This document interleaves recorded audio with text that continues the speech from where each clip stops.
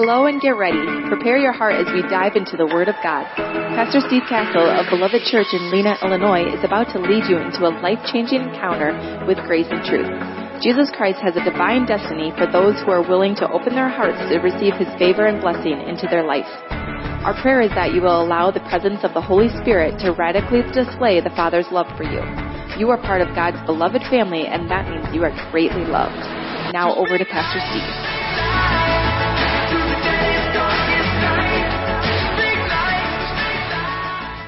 All right, we are in a series, and this series is called King and Kingdom. We started this series a few months back, and today you will see something really, if you're paying attention, you're going to see something with your heart that you can't see in the natural. And what you're going to see is how the Holy Spirit orchestrated us going from the last series about the soul and us learning what we had to learn about our soul in order to get to this place, and then specifically get to this place as we transition into a new year.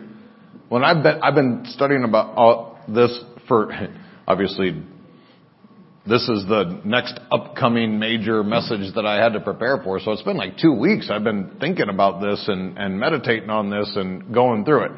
And so I know that Mitchell's seen my notes and he was like, okay. And by notes, it's scripture. If you ever want to, I had people all the time used to ask me, hey, can I have a copy of your notes? Sure. Just a bunch of verses, but you can have them.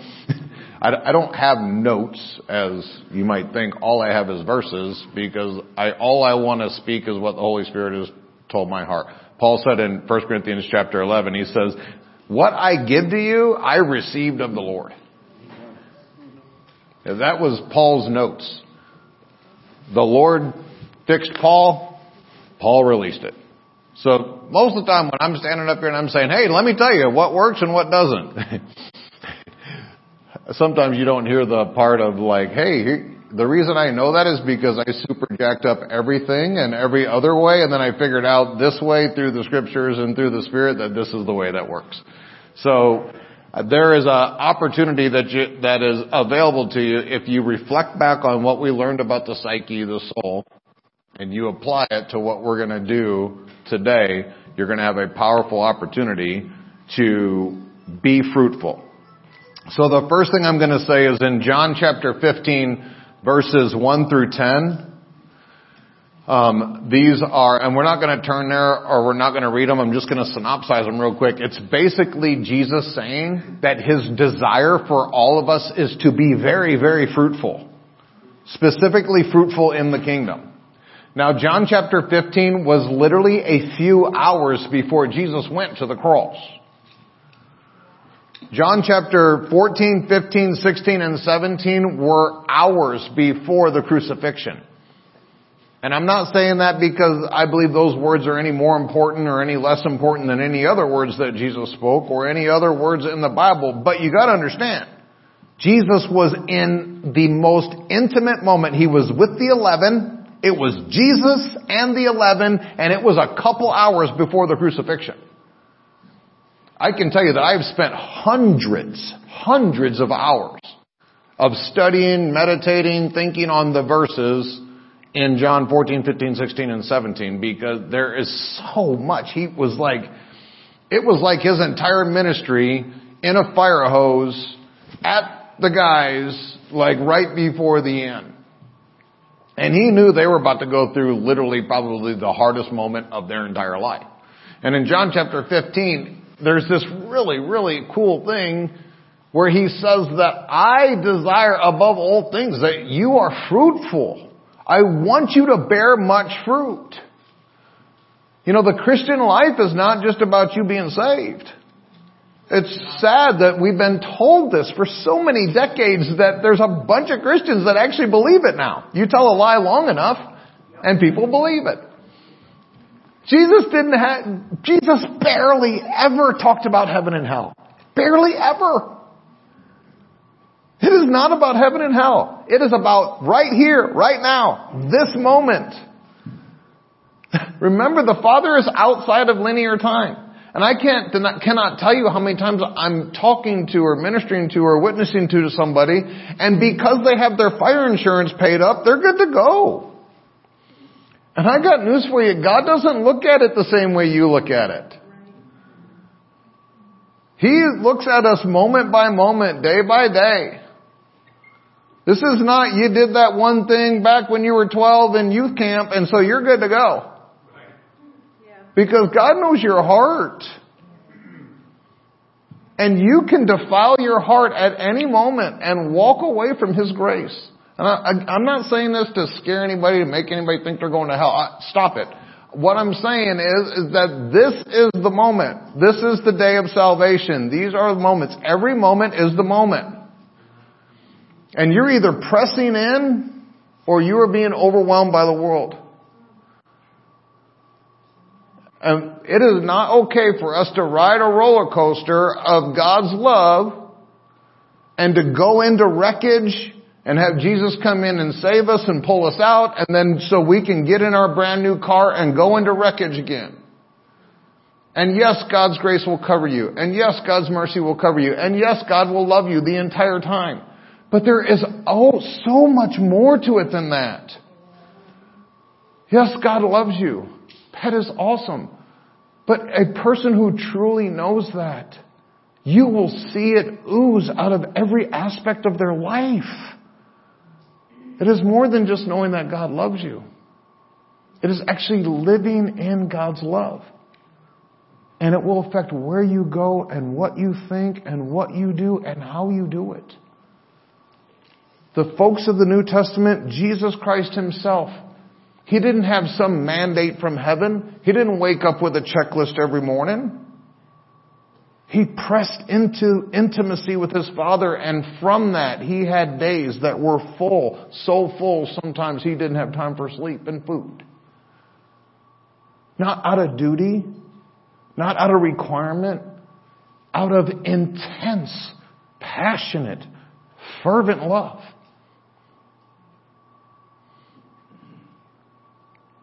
We know this in the natural. When you're engaged and you're with your new boy or your new girl and it's still fresh and it's still like you'll do anything. I'm not going to go there. But you'll do anything. You'll stay up all night long. All night long. You'll talk on the phone about nothing. Yeah, I know. I've been there.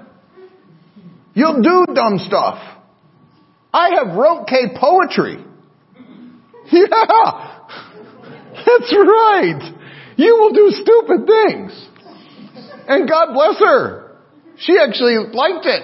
I think. She put on. Yeah, that's dumb stuff. I don't write her poetry anymore because I stink at it. That don't mean I love her any less. What I'm saying, like when you are passionate, when you're fervent, when you're freshly in love, you'll do anything. You'll buy anything. You'll spend it, be spent. You'll go anywhere. That's what every day should be like with Jesus. When He comes to your heart and He says, hey, will you do this? It shouldn't say, are you for real? Don't you know I was going to take a nap? You can fix it with love.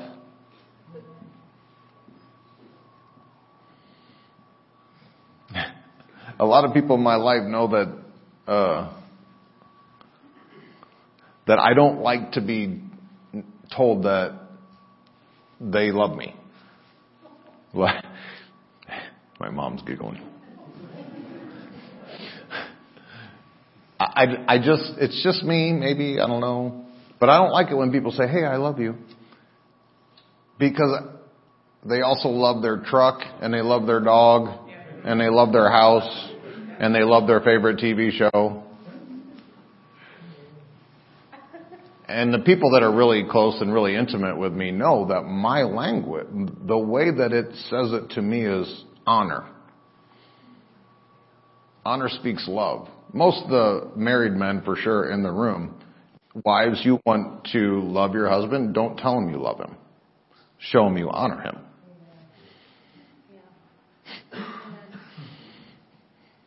Don't tell him you honor him. It's the same thing with the ladies from the men. Guys, you want your wives to know that you love them? Show them love. Stop telling them.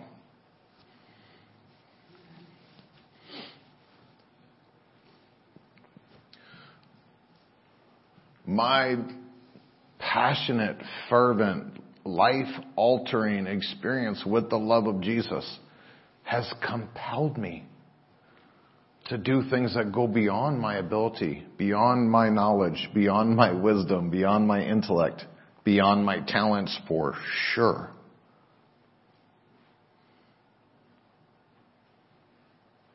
And if you're living within your capacity, within your ability, then I would encourage you, I would invite you to press into the chest of Jesus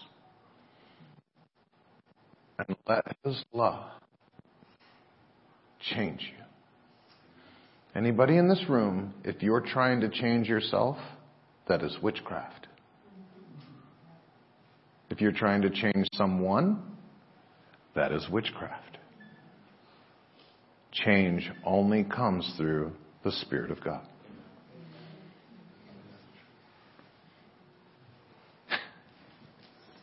And I know I just made a big mess right there, and I don't have time to clean it up, so deal with it. You can text me later.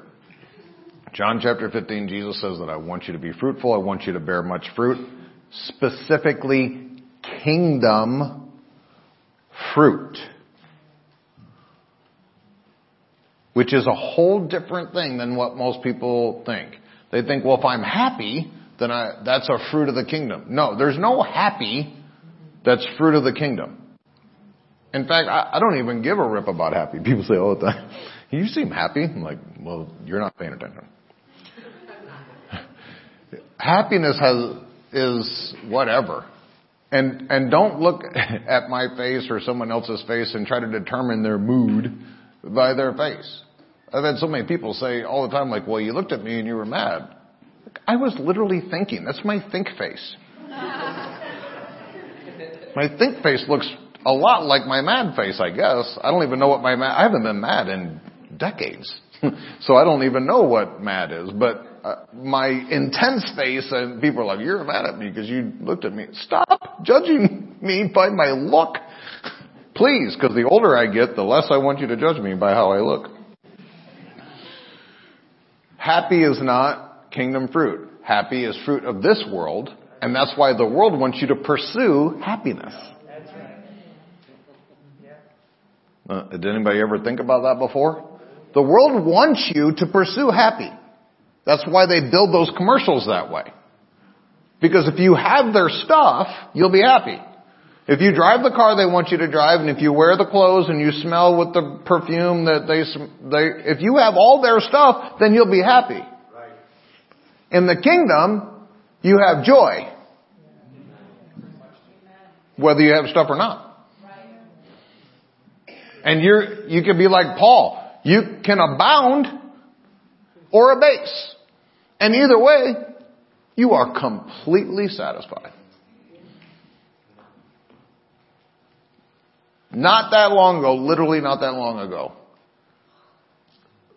our family was living in a 1,200 square foot poopy little home,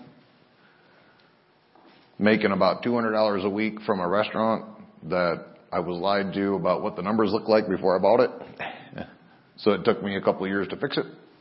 Making about $200 a week, planting a church in a funeral home. That the guy had mercy on me and let me rent it for free because he knew I couldn't pay him nothing. God bless him. Had 15 people who, God bless the grace on them to stick with me through all that stupid. From the outside, the reason I'm enumerating all this, from the outside, absolutely nothing was right. Nothing. At that same time, Kay got breast cancer and we had to push through that. Like, I remember being in my garage, and I was working about 7 days a week at the restaurant while doing the church. I would get home from the restaurant about 1 or 2 in the morning, and I'd be up at 4 in the morning studying on Sundays, getting ready for ministry. I was literally discipling people in my stock room at my restaurant. Because I just couldn't, anybody that's ever been in the restaurant business, like, it takes you heart and soul, and that's just the way it is. You got to be there a lot. They are the most bratty children you'll ever own. And so I was doing restaurant and trying to do church, and I knew what I was called to do, but I knew what I had to do in order to make everything work and all this stuff. And my kids, God bless them, in Texas, they never got to do sports or play outside because we didn't live in a great place, and so we didn't let them play outside. And they didn't do sports because sports in Texas is like a god, and we didn't want them to have to worship two gods at the same time. And plus they weren't really super interested. They're both just really smart, and so they did great in that part. Then we moved here. You go to a school in Pearl City, and it's not will you play sports, it's which four will you play. So they're playing sports. So my son is playing football. First time ever. In the Dakota Youth League, where's Gary? Hey, Gary. Gary's he's an amazing guy. Anyway, in the youth football league, Gunner was playing football in the youth football league, and they had their games on Saturday, if I remember right. And I had it all planned on how to figure out. I had all the people in all the right places to figure out how to get to one of Gunner's games on a Saturday while I owned a restaurant and while I was planting a church. And 2 days before, the coaching team or whatever said, we're moving the game. We can't do it at this time at this place. We're going to do it this time at this place. And that was the only game that I could see my son in his first season ever play football. And I'll never forget standing in the garage while Kay was telling me. And I broke. And I wept like a baby. And I was broken, and I was like, God, here I am. I gave up everything.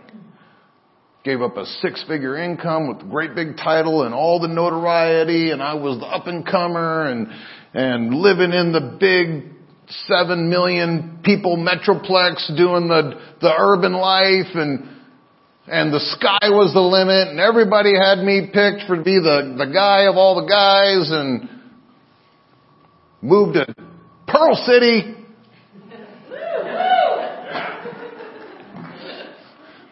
Pastor these youngsters. Restaurant paying me $200 a week. $200 a week. I had to take my motorcycle to work because I couldn't afford gas in my truck. It's rough in Illinois at 10 below. Jesus' name. All that going on. And she tells me that all I wanted to do was see my son play football. And I broke. Because I let all the outside stuff. Man, I hope you get this. What the Father seen was a son in whom he was well pleased. Man, I hope you hear this. The Father seen a son in whom he was well pleased. I left Ur of the Chaldees. I got literally put all my stuff in an ark. We still have the trailer. We still call it the ark. Put everything I owned in an ark. Brought my family to nowhere. Pearl City. Gave up all the money. Gave up all the honor. Gave up all the notoriety. Gave up all the things that the world says that you're supposed to pursue. And did just simply what my Father said to do. Go teach people this good news. Yes, sir. What my Father seen was a son in whom he was well pleased. What I seen was all the stuff that didn't matter. Gunnar probably doesn't even remember I didn't go to that football game. I didn't play, He didn't even play. I would have sat there the whole time like, put my boy in. You know what I'm going through to get here. You better put my boy in. I will kick you. Then I would have been even more in the flesh. And it only lasted 5 minutes, and I cried it out, and I pulled myself back together. And that's exactly what happened. Was the father was like, what is the problem? You have a wife that adores you. You have a family that loves you. You've planted a church where not even angels dare to tread. With people that are amazing. They were not hard to pastor in any way.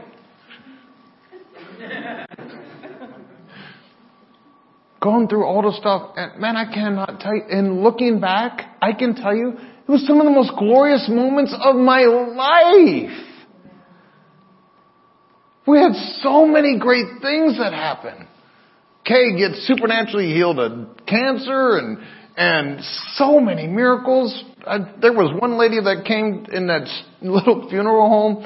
This guy was in a wheelchair, and it took her 3 minutes to tell me all of her diseases. She came up to we had 20 people in the church. I mean, when somebody comes in a wheelchair and they're super sick, you notice it. She comes up to the altar after the service was done, after I preached my little heart out, and she said, can you pray for me? I'm like, of course I'll pray for you. She said, okay. I said, well, what's going on? Famous last words. And man, she went off and she names, I didn't even know these names existed. I think she was making some of them up just as chess. And I'm like, she got to the end of it and she's like, but if this and this and this got fixed, I'm like, hey, how about we just do it all. I don't have to pronounce it because it doesn't matter anyway. So we prayed for her, laid hands on her, and in 5 minutes she was out of her wheelchair. She went outside and chunked her oxygen tank out in the parking lot. It was a gravel park. It was a mess. Anyway, she was healed of however many things that was. And went away having a great time and loving God. That stuff happens. And I'm going to whine about a small paycheck? About not seeing my son play football? Dear Jesus. When you put things in the right perspective, which is what Jesus was saying, look, I desire that you are fruitful, kingdom fruit. Because when you have these kingdom fruit in your life, all of the other stuff means nothing. Means nothing. So Jesus desires. Jesus himself, the one who fills you, the one who birthed you in his name and his spirit, desires for you that you are very, very fruitful. And when Jesus desires something for you, he does this amazing thing where he releases the grace that's necessary for that thing to happen.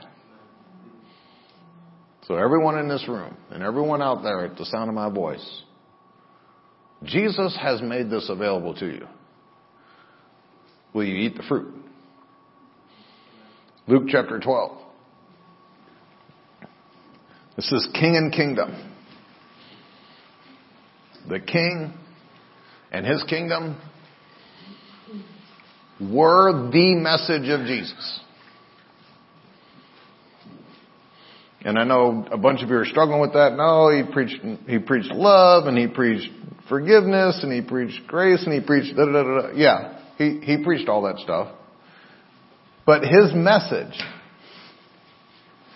was about the kingdom. Jesus preached about the kingdom. Jesus taught about the kingdom. And then Jesus displayed the kingdom. Every time someone got healed, it was because the kingdom was on display. Every time someone got set free, it was because the kingdom was on display. Every time someone got delivered from demonic oppression or depression or possession was because the kingdom had manifest for that person. Everything Jesus said, everything Jesus did All of the activities, all of the teaching, all of the parables, they all went towards one message, the kingdom. He didn't come to get you born again. He came to save you from the dark kingdom and place you into the kingdom of the Son of His love. Colossians chapter 1, verse 16 or 17. He wanted to get you out of the kingdom that Adam wrecked and put you back into the kingdom of His Father. Obviously that means you go to heaven.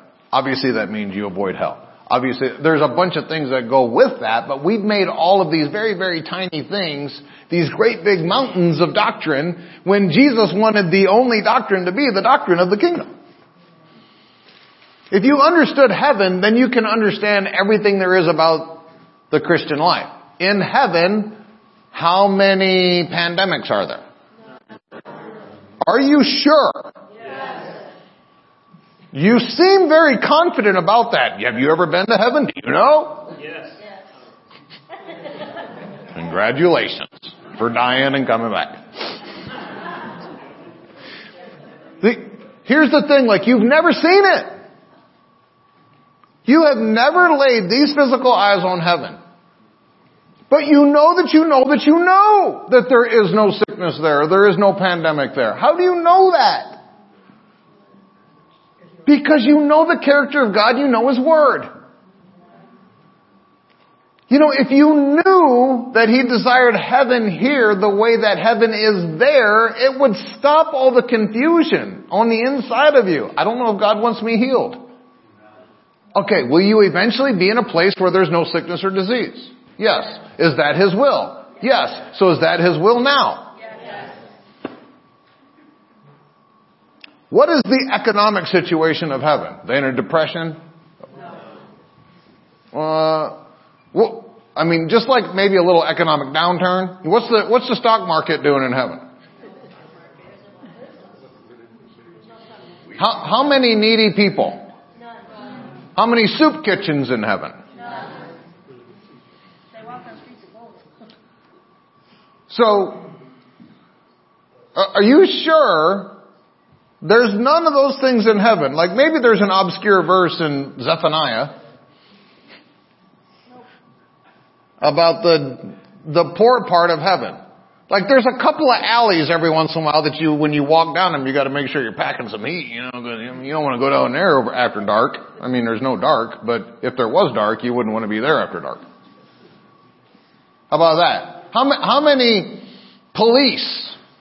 None. You know, there are people literally in the body of Christ that think that that's their job, is to be the police of the body of Christ and run around and tell everybody all the stuff they're doing wrong. Not that you're speeding. Stop it. Nope, bad doctrine. Repent. Did you say this? Oh, that's a ticket. I know, they've attacked me. I just tear up their tickets. And then they don't come back to church. I don't know what's wrong with them. The Father wants your life here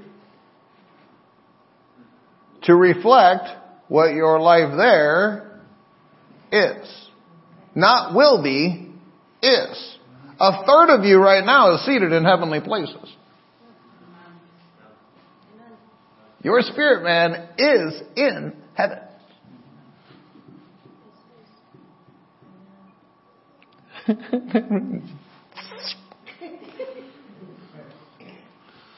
Well, no, it's not. If it was there, I'd feel it. Here we go. We're going to go to the feelings. Because the feelings are the God of all things true.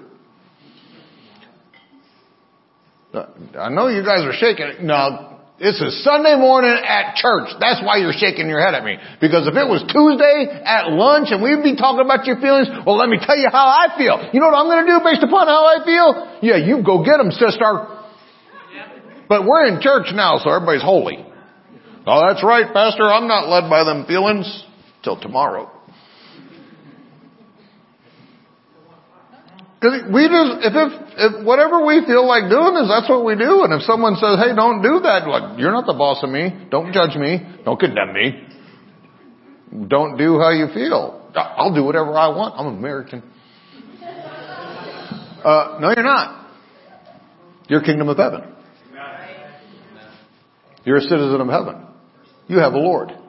You gave up American. Or some of you. Some of you gave up citizenship of America to take on the citizenship of heaven. If you did that, I know that some of you haven't. I get that. Because there's a difference between Jesus being a person's Savior, because that's where most Christians are. They're just saved. Between that and Jesus actually being Lord. Lord means He's in charge.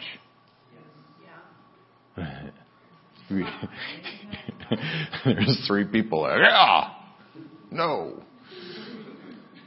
If He's in charge, by default that means you're... Yeah. And we're cool with that. Like when we put ourselves into a massive mess and we're standing there and we're like sinking and like, I can't take it no more. Lord, you be in charge. And then He comes and He's in charge and He helps us and He, like, that's right. Jesus is in charge. Now stand back. I got this. And then we go and do that again. And we wonder why we're right in that. It's just way easier to let Him just be in charge all the time. Well, I don't know how to do that. Yeah, you do. You know how to let your flesh be in charge. You go by what you feel and what you think and how you interpret information. It's the same way.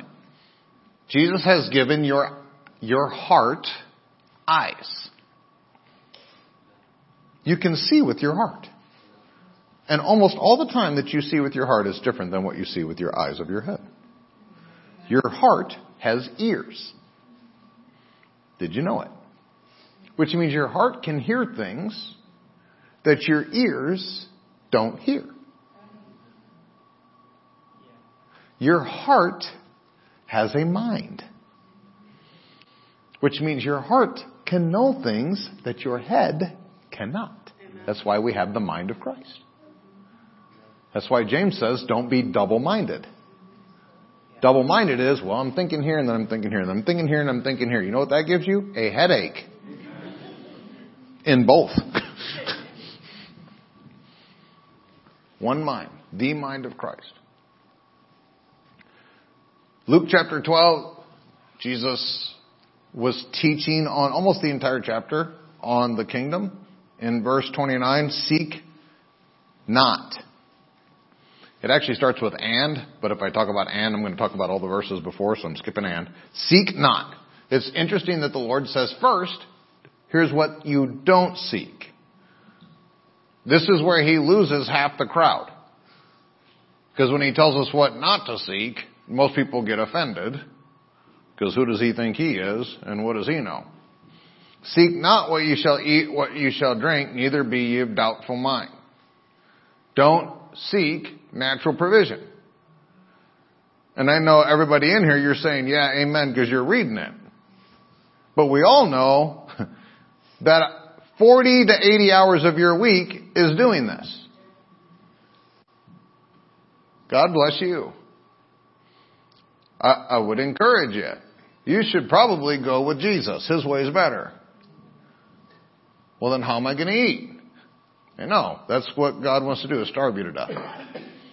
That's what He sent Jesus for, was to come down here and tell you all the stuff to make your life terrible. Starve you to death, make you homeless, live under a bridge, and eat barnacles off the boats. That's what He wants to do. And I know that you're arguing with me. No, He doesn't want to do that. Well, then why are you arguing with what He says? If you don't believe that that's His character, then you have to believe that what He's asking you to do is congruent with His character. His character is love. His character is abundance. So don't seek food and water. Don't be of a doubtful mind. The word doubtful mind in the Greek is like materiozo. It's where we get the word meteor. And it's talking about anxious thoughts that hang there. Does anybody remember, I think it's the cartoon, I think it's the Peanuts cartoon where there was a dude that walked around and he always had a rain cloud over him. Was it Peanuts? So, for you young people, Google it. So there was this cartoon character that everywhere he went, he had this rain cloud that everybody else was standing in perfect sunlight, but he had the rain cloud. And I'm telling you, like, it is so illustrative of where a lot of people in even the body of Christ live.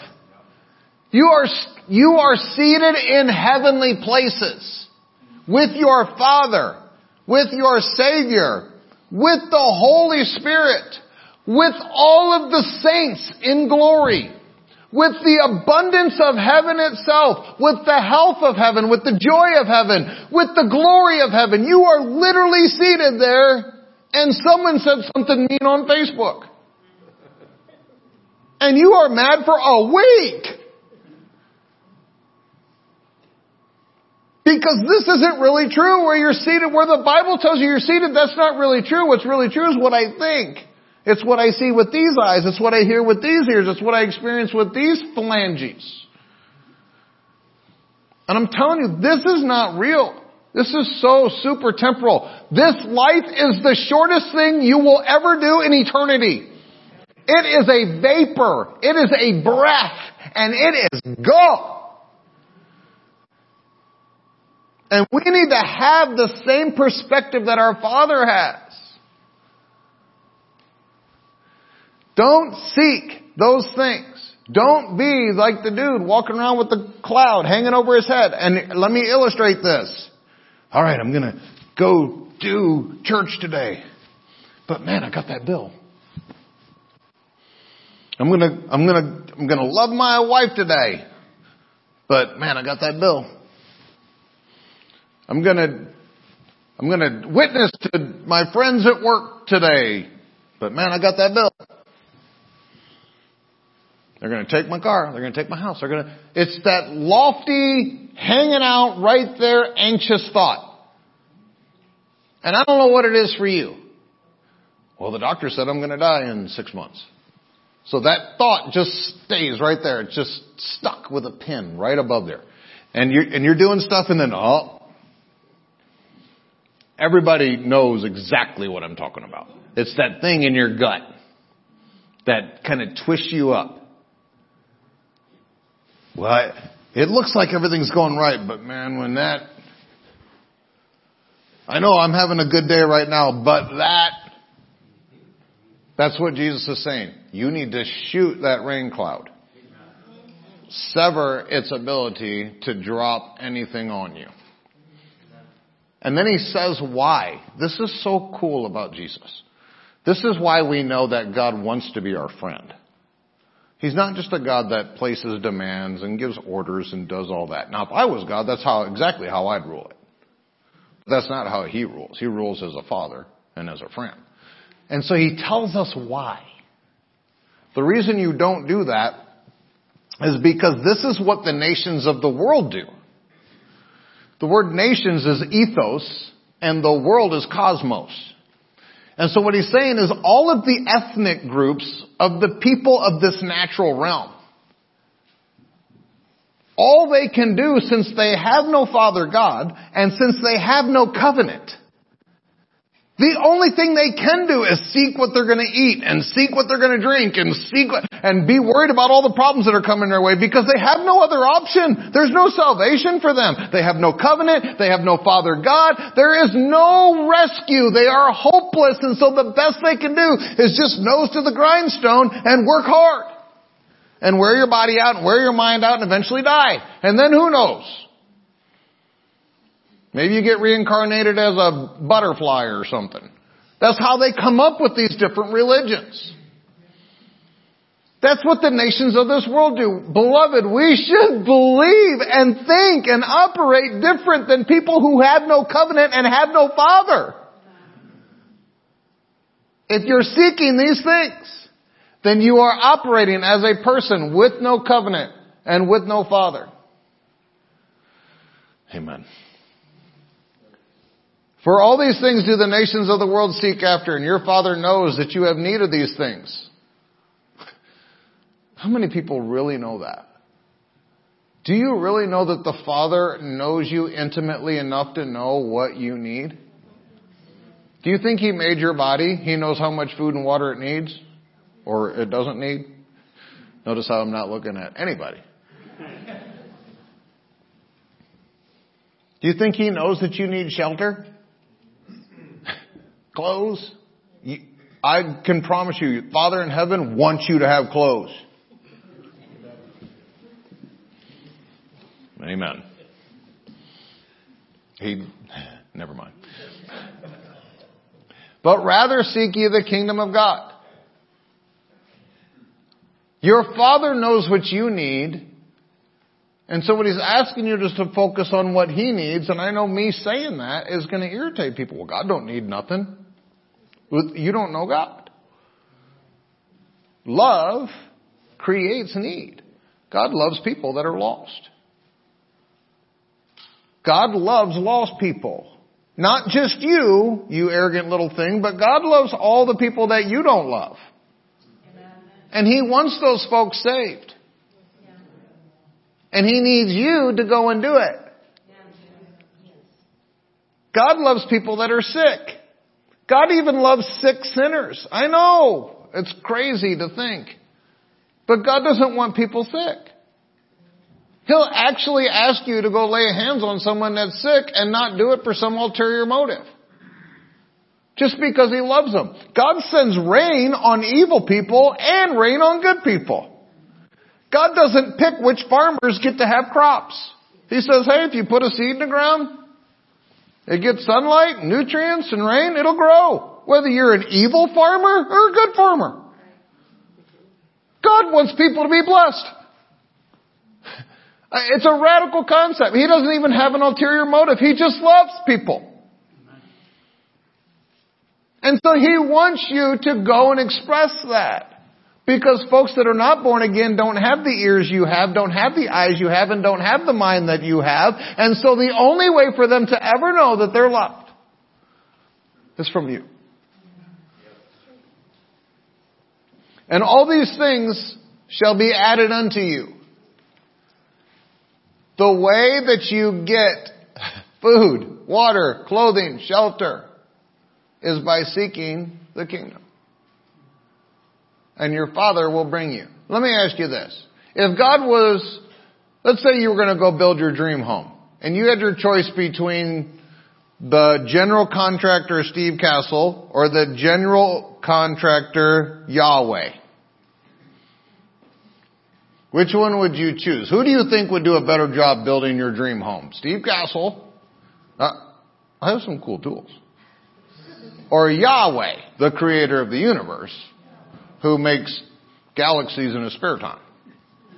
Which one do you want? Okay, right now, most people are saying, well, the house that I have is going to be a derivative of my own hands and my own ability and my own money and my own... And the whole time, God's like, I could probably do something with that.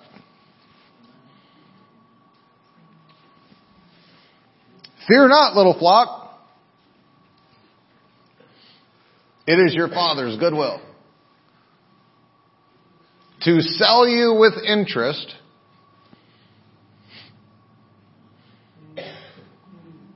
This is why you should have your Bibles. Because some preacher can stand up here and manipulate scriptures, and unless you know what the Bible says, you wouldn't. Fear not, little flock. It's your Father's good pleasure to give. To give. Give you the kingdom. Kingdom is a compound word of king and dumb. King, which is a very unique word to an American culture. They usually have this negative connotation like King George or, the oppressive monarchs that we escaped as Americans, and I get that. But the theocracy system of government that the Father set up as the only system of government that He approved of had Him as the king. And obviously mankind rejected it, and so they went into, and that's when God gave us different forms of government. But God's original form of government, even after the fall, was a theocracy where God was in charge and He was the king. And mankind obviously rejected it. All of you, and I know a couple weeks ago that I said this and it probably messed with a bunch of people and you're probably still mad at me, but you'll get over it. If you ever say, well, God's in charge or God's in control, you poor fool. Because He's not. And I'm still getting the resistance now. Well, I can't believe a preacher would say that. I know. I can't believe it either. Still doing it. God is not in charge. God is not in control. Sorry. If that pops your bubble, then your bubble needs to be popped. God's in charge where He is the king and He has dominion. Kingdom. King's dominion. So where people have Him as king and they give Him dominion, He has control and He's in charge. Where He's not. I don't know what you're probably thinking. Well, He's in charge of me. No, He's not. I'm sorry. And I'm not even looking at anybody specifically. I just know. If God's in charge, what is He in charge of? Is He in charge of how you got to church today? At what time you got to church today? Did He take control of your gas pedal foot? Did He keep you right in the exact center of the lane while you drove here? Did you follow every single traffic law? Was He in charge of whether you had Raisin Brans or Cocoa Wheats? Was He in charge of what time you woke up? Was He in charge of the exact noise that the alarm clock made? No, beloved. You need to understand this. God has given you the right to rule and reign over your lives, and when you humble yourself and you submit to His rule and His reign, then He has charge and control. But until that, or in those places that you don't, then He doesn't. If He was in charge and in control, it would look like heaven. That's why He told us to pray as it is in earth, be like it in heaven. If He was in charge and in control, it would look like heaven. Because He's in perfect charge and perfect control in heaven. But since He's not in perfect charge and perfect control on this earth, He has deputized you as an ambassador of His kingdom to come here to expand His government and to put Him in charge and in control, starting with, firstly, you. Amen. The kingdom is the king's dominion, which is where He has reign and rule. Matthew chapter 6, Jesus told us to seek first. He preached this message. If you look at the synoptic gospels, Jesus preached this message 2 or 3 different times. In Matthew's gospel, He said, seek first. You know what I learned in track when I ran track in high school? There's only one first place. And it was never me. Ever. There's only one first place. If you're seeking first anything else, if you're seeking first your family, you think that's noble. It's not. If you're seeking first your investments, if you're seeking first your future, if you're seeking first your destiny, if you're seeking first your purpose, if you're seeking for anything you're seeking first, that's not the kingdom, means that the kingdom is not first. Which means, I hope you get it figured out on how to feed yourself, clothe yourself, build your own house, do all that stuff that God's supposed to do for you. I hope you're a really good God on your own without God, because you're going to have to be in charge of all those things. Now, if you're seeking first His kingdom, then He gets to put all those things in order. You know the best thing I could do for my family? Seek first the kingdom. And then I ain't got to worry about raising my kids. Let me give you a secret. Okay, kids, plug your ears. Gunnar, be obedient. Obedience is better than sacrifice. I'm a terrible father. I know. Shocking. The only good fathering in me is from the Father God. And I knew that like from the get-go. And so I'm like, man, I need to get these kids to the Father God as soon as possible. The best thing I could ever possibly do as a father is get them to the Father. Because I'm a terrible father in the natural. I know some of you probably pride yourself in how great a parent you are. God bless you. The Passion Translation says, so above all, constantly chase after the realm of God's kingdom and the righteousness that proceeds from Him. Then, all these less important things will be given to you abundantly. If you have lack or needs in the physical requirements of your life, if you're financially disrupted, if your health is not the way that it should be, if your soul is not experiencing the prosperity, I could probably point to this verse and say, you're probably not doing that. You're not seeking first the kingdom. Because Jesus said if you do it, all these things will happen. So if you read this verse backwards, if you're not doing it, then all these things are probably not happening. So you need to get a second job and work overtime. And that's what most people do, y'all. Yeah, and Christians too, for real. Like they're short on money and so work harder. So you're going to trade your life first off. Probably not a kingdom plan. Just my opinion. You can do what you want to do because you're in charge. Matthew 13. The entirety of Matthew 13 was Jesus telling us parables. A parable is an illustration. Parables are not doctrine. Man, I wish I could bring some preachers in the room and sit them down and say, hey guys, parables are not doctrine. Parables illustrate doctrine. Teaching creates doctrine. Parables illustrate doctrine. So when you're looking at a parable, you can't say every single nicky-picky thing about that parable has to be doctrine of heaven. No. The parable illustrates the doctrine. Matthew 13 verse 3, and he spake many things unto them in parables, saying, behold, a sower went forth to sow. For those of you that aren't hip to King James, a farmer went out to plant.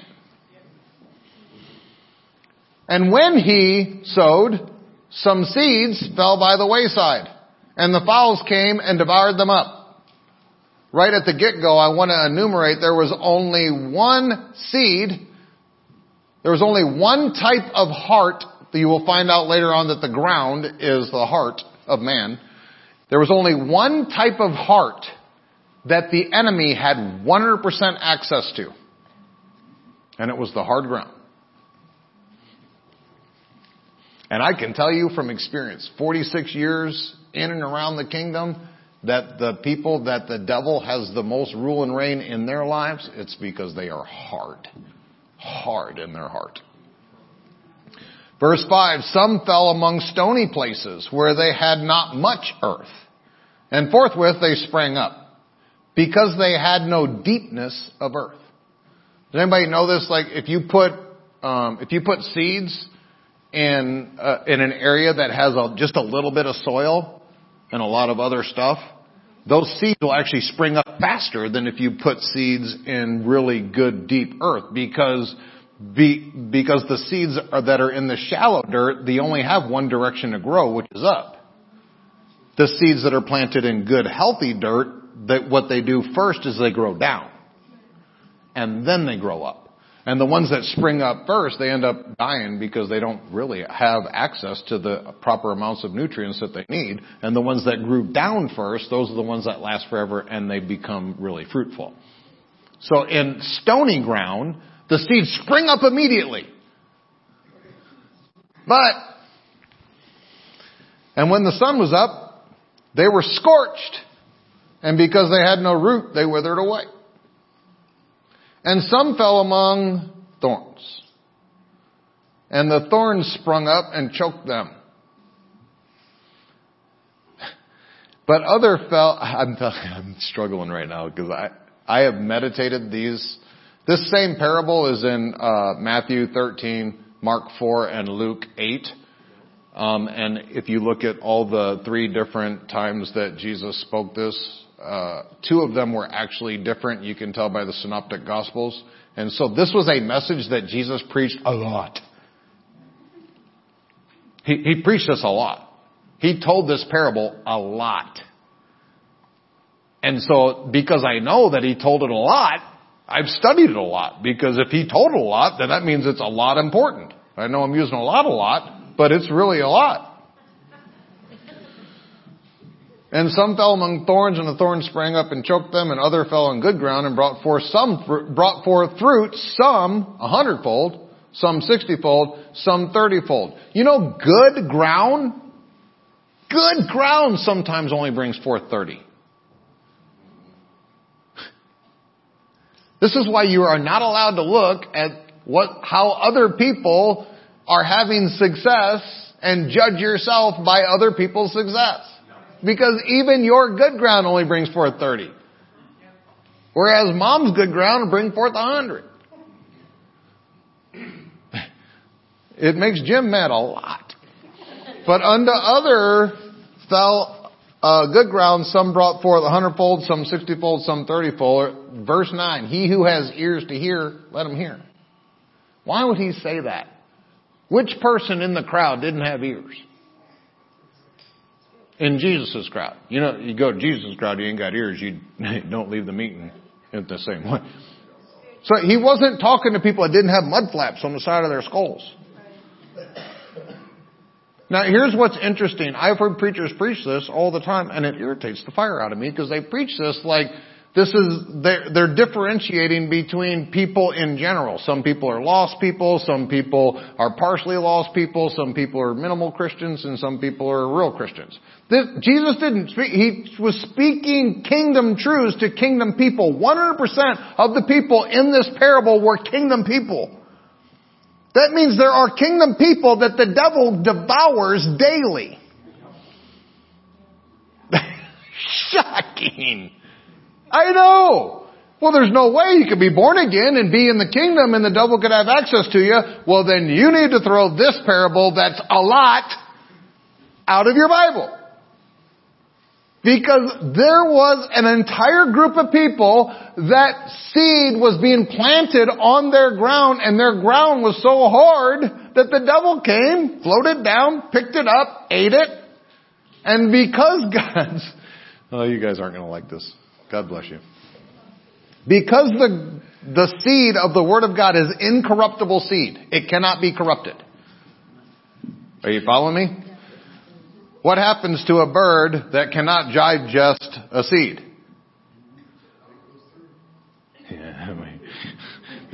We live in northwestern Illinois. Come on, y'all. You've seen it on your car. Big splot, and there's something in the middle. That's that undigested seed. So you're going to get this one way or another.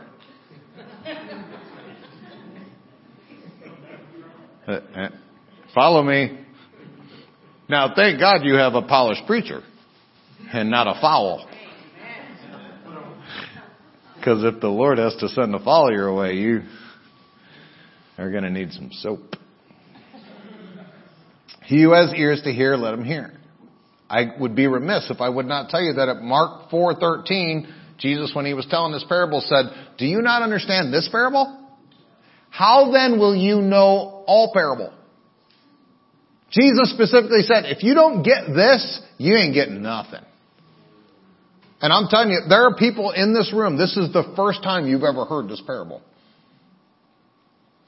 And you're shocked how things are not working out in your life properly. When Jesus said, if you don't get this, you don't get nothing.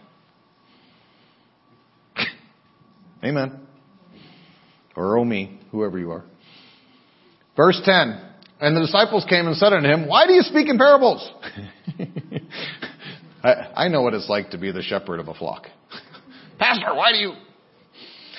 He answered and said unto them, because it is given unto you to know the mysteries of the kingdom of heaven.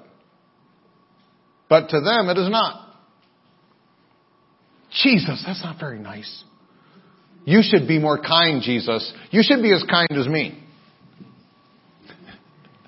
Heard another pastor say, there's a lot of Christians that are kinder than God. It's true. Because they think in their kindness that they don't have a requirement to do the stuff that God asked them to do because they're going to be kind.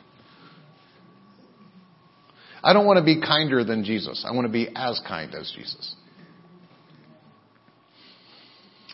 And he answered, because it's given to you to know the mysteries of the kingdom of heaven, but unto them it is not given.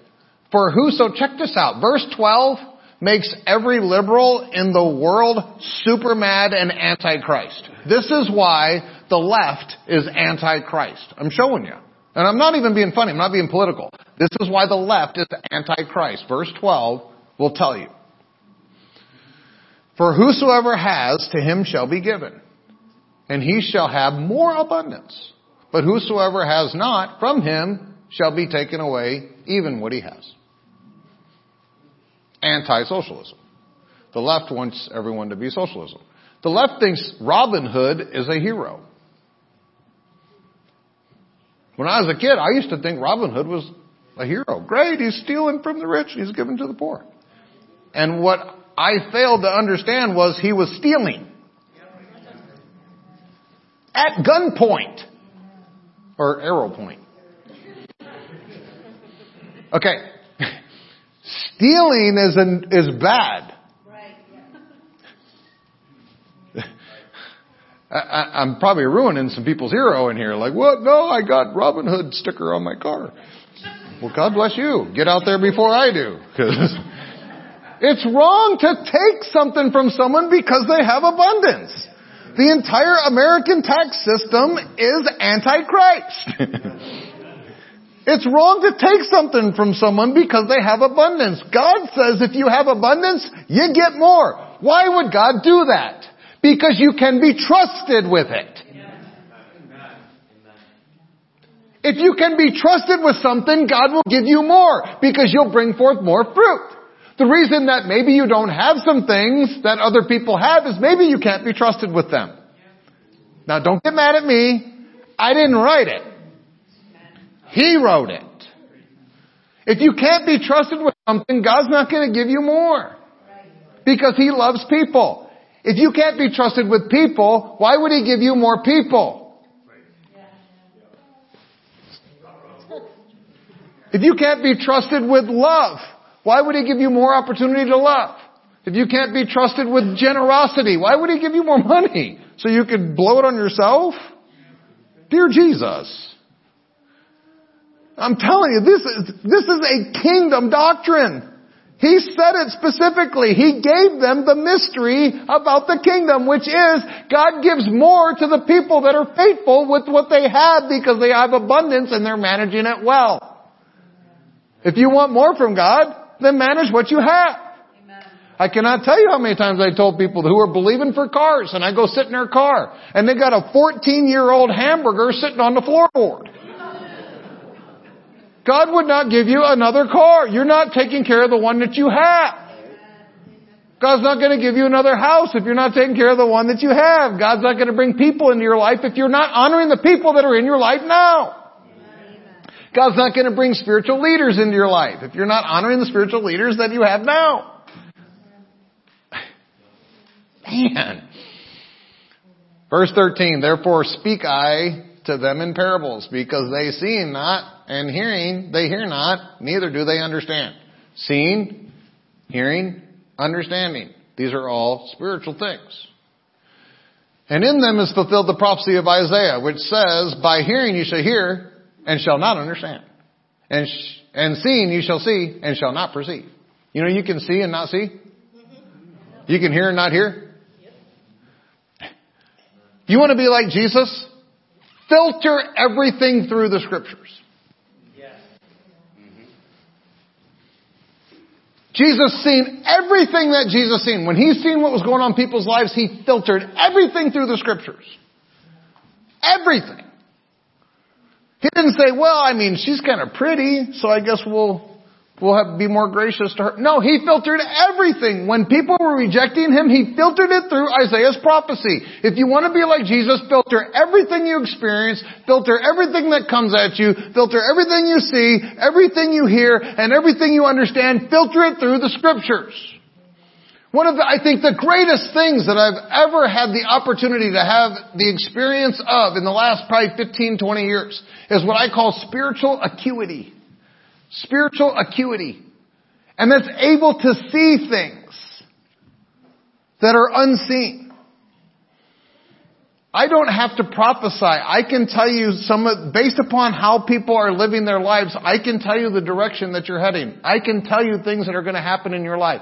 Kay and I have made projections on certain people's lives, and we were right 100% of the time. And it wasn't prophecy. It wasn't a word of wisdom or a word of knowledge. We just seen what was going on in spiritual acuity. When you look through the scriptures, when you look through the Spirit and you see what's going on in people's lives, you know where they're going to end up, where they're headed. We knew that Ryan and Jess were going to have an amazing experience 5 years ago when we connected, because they were so humble, they were so submitted, their hearts were so soft, and they were so jacked up. And then there's other people that met us at the same time, in the same situations, the same conditions, that were way ahead of them in all of the ways that you could measure. But their hearts were not humble. They were not submitted. They were not soft. They were not yielded. And now things have literally reversed. And Ryan and Jess are on top, and they are the head, and other people are the tail. And we knew it. We knew it. Spiritual acuity. You can have this. This is part of the kingdom. Be like Jesus. Filter everything through the scriptures. Verse 16, blessed are your eyes for they see, and your ears for they hear. Beloved church, blessed are your eyes for they see. Blessed are your ears for they hear. Blessed is your understanding for it understands, in Jesus' name. For verily I say unto you that many prophets and righteous men have desired to see those things which you see, and have not seen them. The people that are attending this service in heaven are 1,000,000 times greater than the people that are attending this service on earth. And I hope you got that. The number of the people in the heavenly host that are listening to me preach right now are 1,000,000 times greater than the number of physical butts that are in purple chairs. And I'm not saying that to be arrogant. I'm saying that because they know what's important. There are people right now that are golfing. There are people right now that are watching football. There are people right now that are doing whatever. And in their mind, a white golf ball on grass is more valuable than Jesus Christ. Now, they wouldn't say it that way, but it's true. Because you do what you value.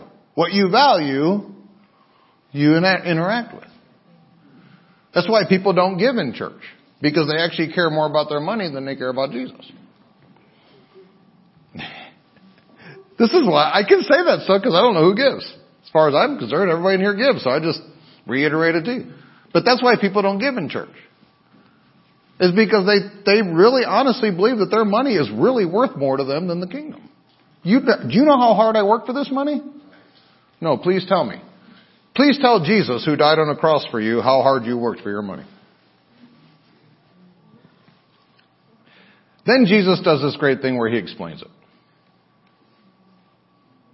Hear ye therefore the parable of the sower, verse 18. When anyone hears the word of the kingdom and understands it not, then comes the wicked one and catches away that which is sown in his heart. This is he which receives seed by the wayside. This happens every Sunday at Beloved Church. People hear what I'm saying. They don't understand it. They fall asleep. They don't give a rip. And the enemy comes and steals the little bit that came into their life. And you can have, I want you to hear me. This is important. You could be sitting next to someone who is right in the center of their journey to have the most amazing life ever. And you are fighting back your hatred for me at the same time. At the same time. Two people, same church, same pew. One of them is headed to the stratosphere. One of them is not. What's different? It's not me. It's not the word. It's not the Spirit of God. It's not the love of God. There are people in here that have been around for a long time, that have gone to the stratosphere. And there are people that have been here for a long time that are no longer here. God bless them.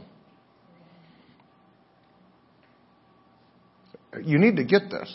How many people didn't receive from Jesus? Way more than did. At the end of his ministry, 120 people in an upper room. That's it. Beloved Church is 200 and, I don't even know now, 200 and some odd people.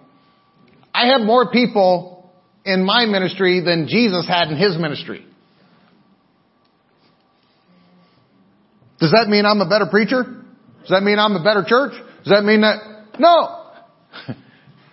It means that people don't, just because the vessel through which the Spirit of God flows is perfect or imperfect, that doesn't mean that's how people receive. Are you following me? Yeah. How many people were in the perfect preacher's perfect evangelistic association and said, crucify him, release Barabbas? And I know what you're thinking. Well, if Jesus was my pastor, if Jesus was standing at this pulpit, and if Jesus was preaching this message, I'd be really excited. But since Steve is, pass the Kleenex for the drool as I drift off. You think people didn't sleep in Jesus' meetings? You think people didn't get healed in Jesus' meetings? I can show you scripture after scripture after scripture that people came to Jesus' meetings and didn't get healed and didn't get what they wanted. Because they didn't pursue it. What you seek, you find. If you don't seek it, you're not just going to be doing your own thing, being your own God, and Jesus is going to come along and just slap a little greasy grace on you. Doesn't work that way. Verse 20, but he that receives the seed into stony places, the same as he that hears the word. And anon means quickly, with joy receives it. I've seen hundreds of people like this. Pastor, that was the best sermon ever. There is literally a woman that is not in this church anymore that on a Sunday, she wrote me an email. It was about 8 paragraphs long. It was a big email. It was like a Stacy text. And in this email, she spent 8 paragraphs or whatever telling me how amazing I was as a pastor, how amazing Beloved Church was, how great all the stuff was, named multiple people, told me all the things that she'd learned, 3 weeks later, she's in a different church. Hasn't talked to me since. Received it with gladness. Received it with joy. Yes, this is the greatest thing. You know how many people I've said sitting in my office? Oh, this is the best thing I've ever heard. This is the gospel. I've never heard the gospel. This is the greatest gospel ever. Oh, this is so amazing. This is so wonderful. 3 weeks later. Hello. Where'd you go? Go.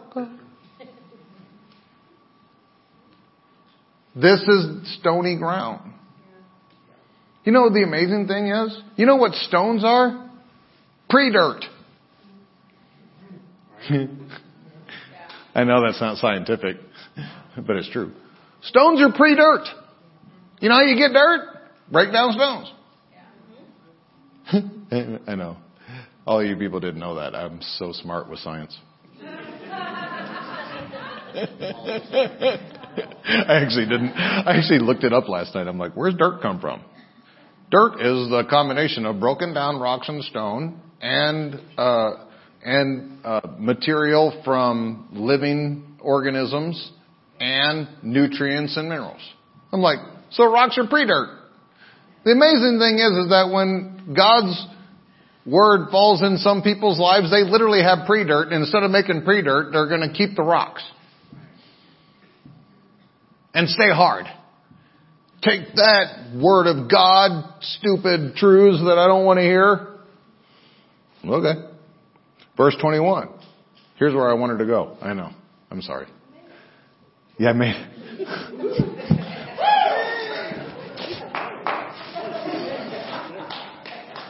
This is a hard parable to do in an hour. So I don't need none of your judgment. Verse 1. For all of you that don't have your Bibles open. Yet hath he not root in himself, but dureth for a while. For when tribulation or persecution arises for the word, by and by he's offended. Ta-da! Yep. Why is he offended? Because they're being persecuted.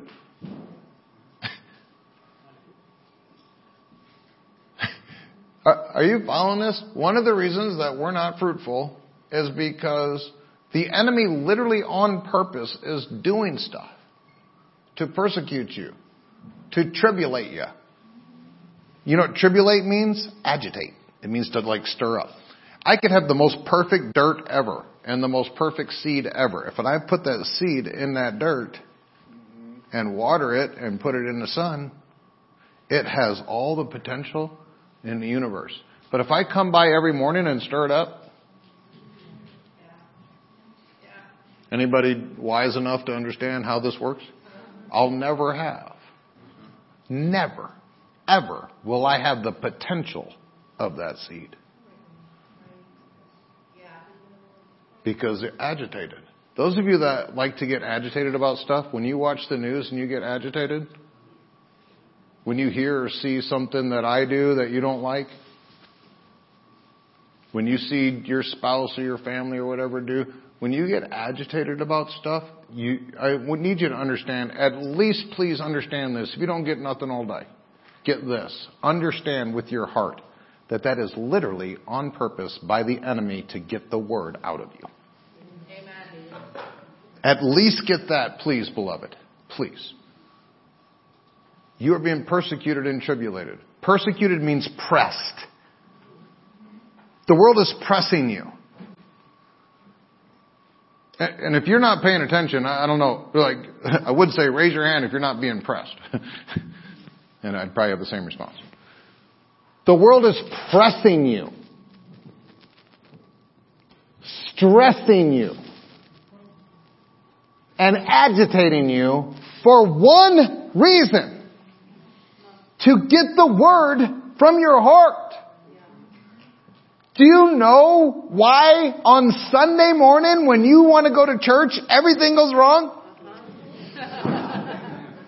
I know, shocking. Hey, but you know what happens? If you press through that and you say, in the name of Jesus, I will never not miss church. You know what will happen? The enemy will give up that fight because he lost that fight. He'll move on to something else. I'm not saying that he'll give up all fight, but he'll give up that fight. You know, whatever you won't let the enemy fight you on, you won't have a fight. Right. It takes two to fight. Yeah. All the married couples say amen. Amen. Kay taught me that. God bless her. I wanted to fight a lot. She didn't want to fight at all. Guess how many times she won? All the time. Because it takes two you have to have two to fight. I would get mad at her because she didn't fight. It just make me worse. You think I'd be smart enough to figure it out. Nope, I'm stupid. The enemy may want to fight you on something, but if you're not going to fight on that, there's no fight. Right. If you've already determined, well, from Sunday, from 8 to 1 or 2 or 3 or whatever, that's beloved family time. And I don't care, hell, high water, the only thing that's going to stop that is the rapture. You make that determination, I will bet you $50, and it's a lot of money for me. I will bet you $50 that next Sunday, things are different. If you can't be tribulated, if you can't be persecuted, if you've already locked that in you, it will not be able to be stolen from you. Amen. 2 Timothy chapter 2, verse 20-something says that, read the whole chapter, it's a good chapter. Says that you cannot be offended if you do not get into strife and contention with other people. Thought he put it up. You are the one that determines whether you're offended or not. Not the situations. The situations come as temptations. They're temptations to be offended. Jesus had temptations to be offended, and He chose not. We're not taking offense into 2021. We are not. Do you hear me, beloved? We are not taking offense into 2021. Period. God is doing incredible, majestic, glorious things in our midst and for our region and for us as people in order to be a light to a dark world. And we are not going to have our light snuffed out because we are offended. Amen. Psalms 119 verse 165 says, "They that love your law cannot be offended." And the word law means instruction. When you love the instruction of the Lord, you literally make yourself unoffendable. Unoffendable. You know, if the enemy can't offend you, then he can't persecute you, because persecution requires offense. If the enemy cannot offend you through tribulation or persecution, through lies or through manipulation, you are literally bulletproof. You are bulletproof. It can't happen. Every single time offense comes your way, it is for the purpose of the enemy to come in and steal from you the things that the Father has in your life. And we have seen him leave by the hundreds. And it breaks my heart every time. And it's offense after offense after offense after offense. And the more you stack it up, the more you justify it. Well, this is what they did. This is what they did. This is what they did. Let me tell you what they said. Let me tell you what they did. And you justify it. As soon as you start to justify your offense, you get into bed with it and you procreate more offense. And that's literally, James talks about that. You literally have intercourse with Satan and you produce seed. You have got to, as if the devil with pitchfork, red tail, and horns was standing in front of you saying, "Please come sin with me." You need to reject that as much as you reject offense. Because this will steal the fruitfulness that God has for your life and your heart. And let me say this real quick and I'm done. So, most temptable places and people in our lives that the Father has, or that the enemy has to present us with temptation, are the ones that are closest to you. You might be mad about something going on in politics and you're your worst politician. You might be mad at it, but you're really not offended at it. But let your wife not make your chicken noodle soup with the exact right oregano, and you'll throw it on the wall and call her names. Are you following me? Like, we will give the average person on the street mercy, mercy, mercy, mercy. Because we're Christians. But your own family, people that you're close to, your friends, people that God has placed in your life, dear Lord, let them make one mistake. Catch them doing one thing that you don't like. That's it. They're out. Find me another. Why do you think that? Because the enemy wants to present you with it. You know, it's amazing. When I chose, probably 11 or 12 years ago, when I chose that I was no longer, basically, let me say it this way. When I chose about 11, 12 years ago that I was going to love and honor Kay with all that I have, it was amazing how less offensive she became.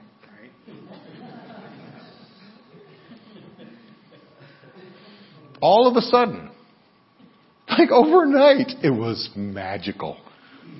Overnight, she became so unoffendable or unoffensive. She didn't offend me at all. It was radical, the change that happened in her.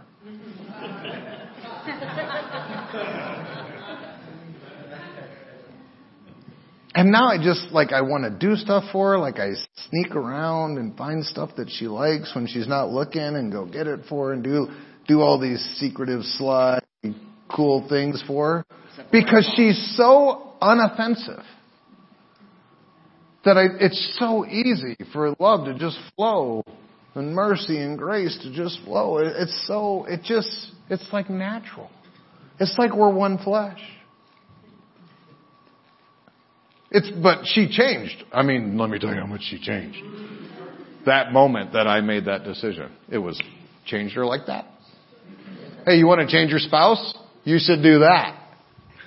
Just determine that you're not going to be offended by your spouse. Determine you're not going to be offended by your parents. Determine you're not going to be offended by your boss.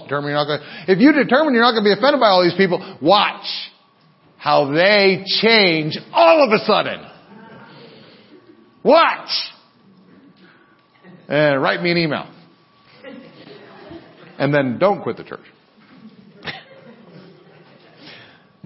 The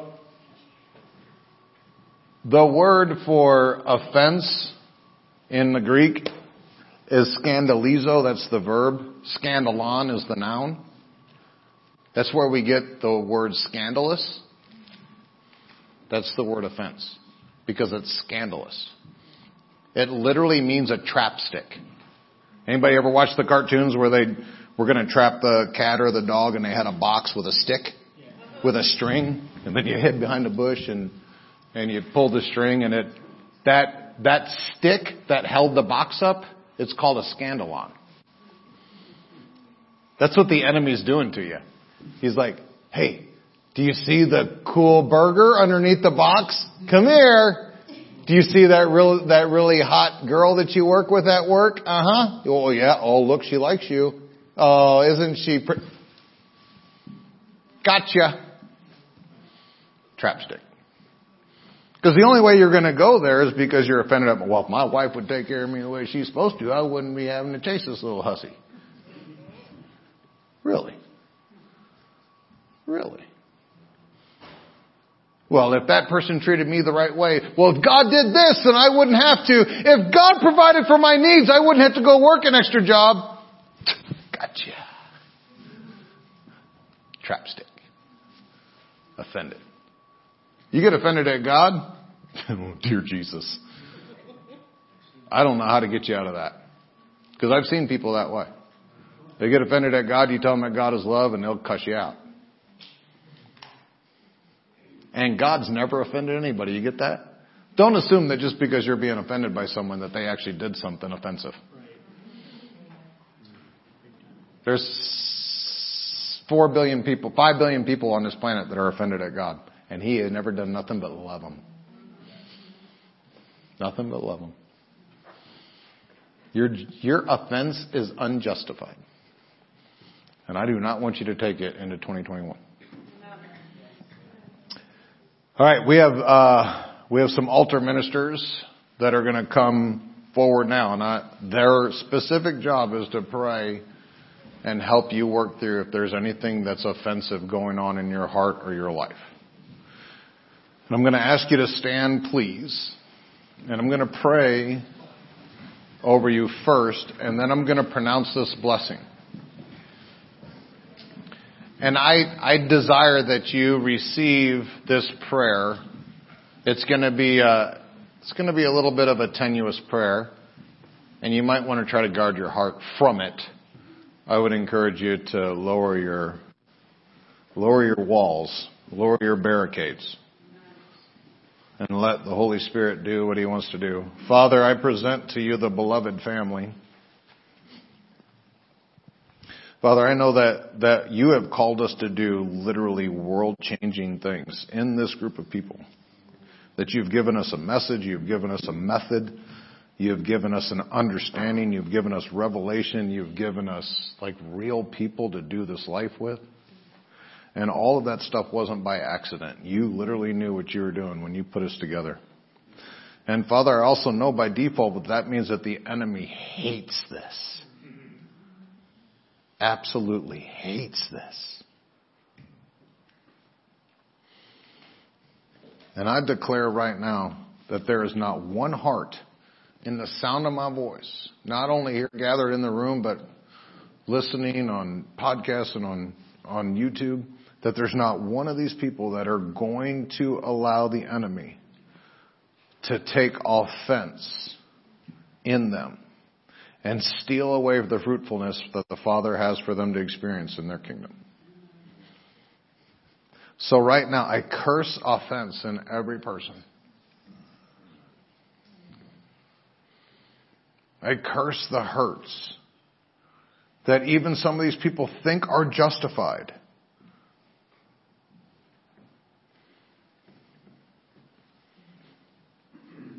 I declare over every one of these folks that there are no scars from yesterday that are going into tomorrow. We call the offender by his rightful name. His name is Satan. His name is not my wife, my husband, my son, my daughter. His name is Satan. And we reject Satan with everything on the inside of us. And we walk in mercy and in grace and in truth and in understanding on purpose as a people who have received mercy. I declare this over them in Jesus' name. Thank you so much for sharing a few moments with us as we have encountered Jesus Christ through the ministry of His precious, life-changing Word. If you would like to learn more about the ministry of Pastor Steve Castle and Beloved Church, please visit us online at belovedchurchillinois.com or call us at 815-990-0367. Always remember that you are part of the beloved family of God, and at Beloved Church, this is where you are greatly loved. Now please open your heart as Pastor Steve proclaims the blessing of the Father over your life. Beloved, I pray, I desire, I declare that above all things, that you allow the finished work of the cross to bring prosperity into your finances and also divine health, prospering your body. And all of these things are going to affect you in a supernatural way as you allow your soul, your mind, your will, your emotions, and your personality to be perfected in prosperity that the Father desires for you to have.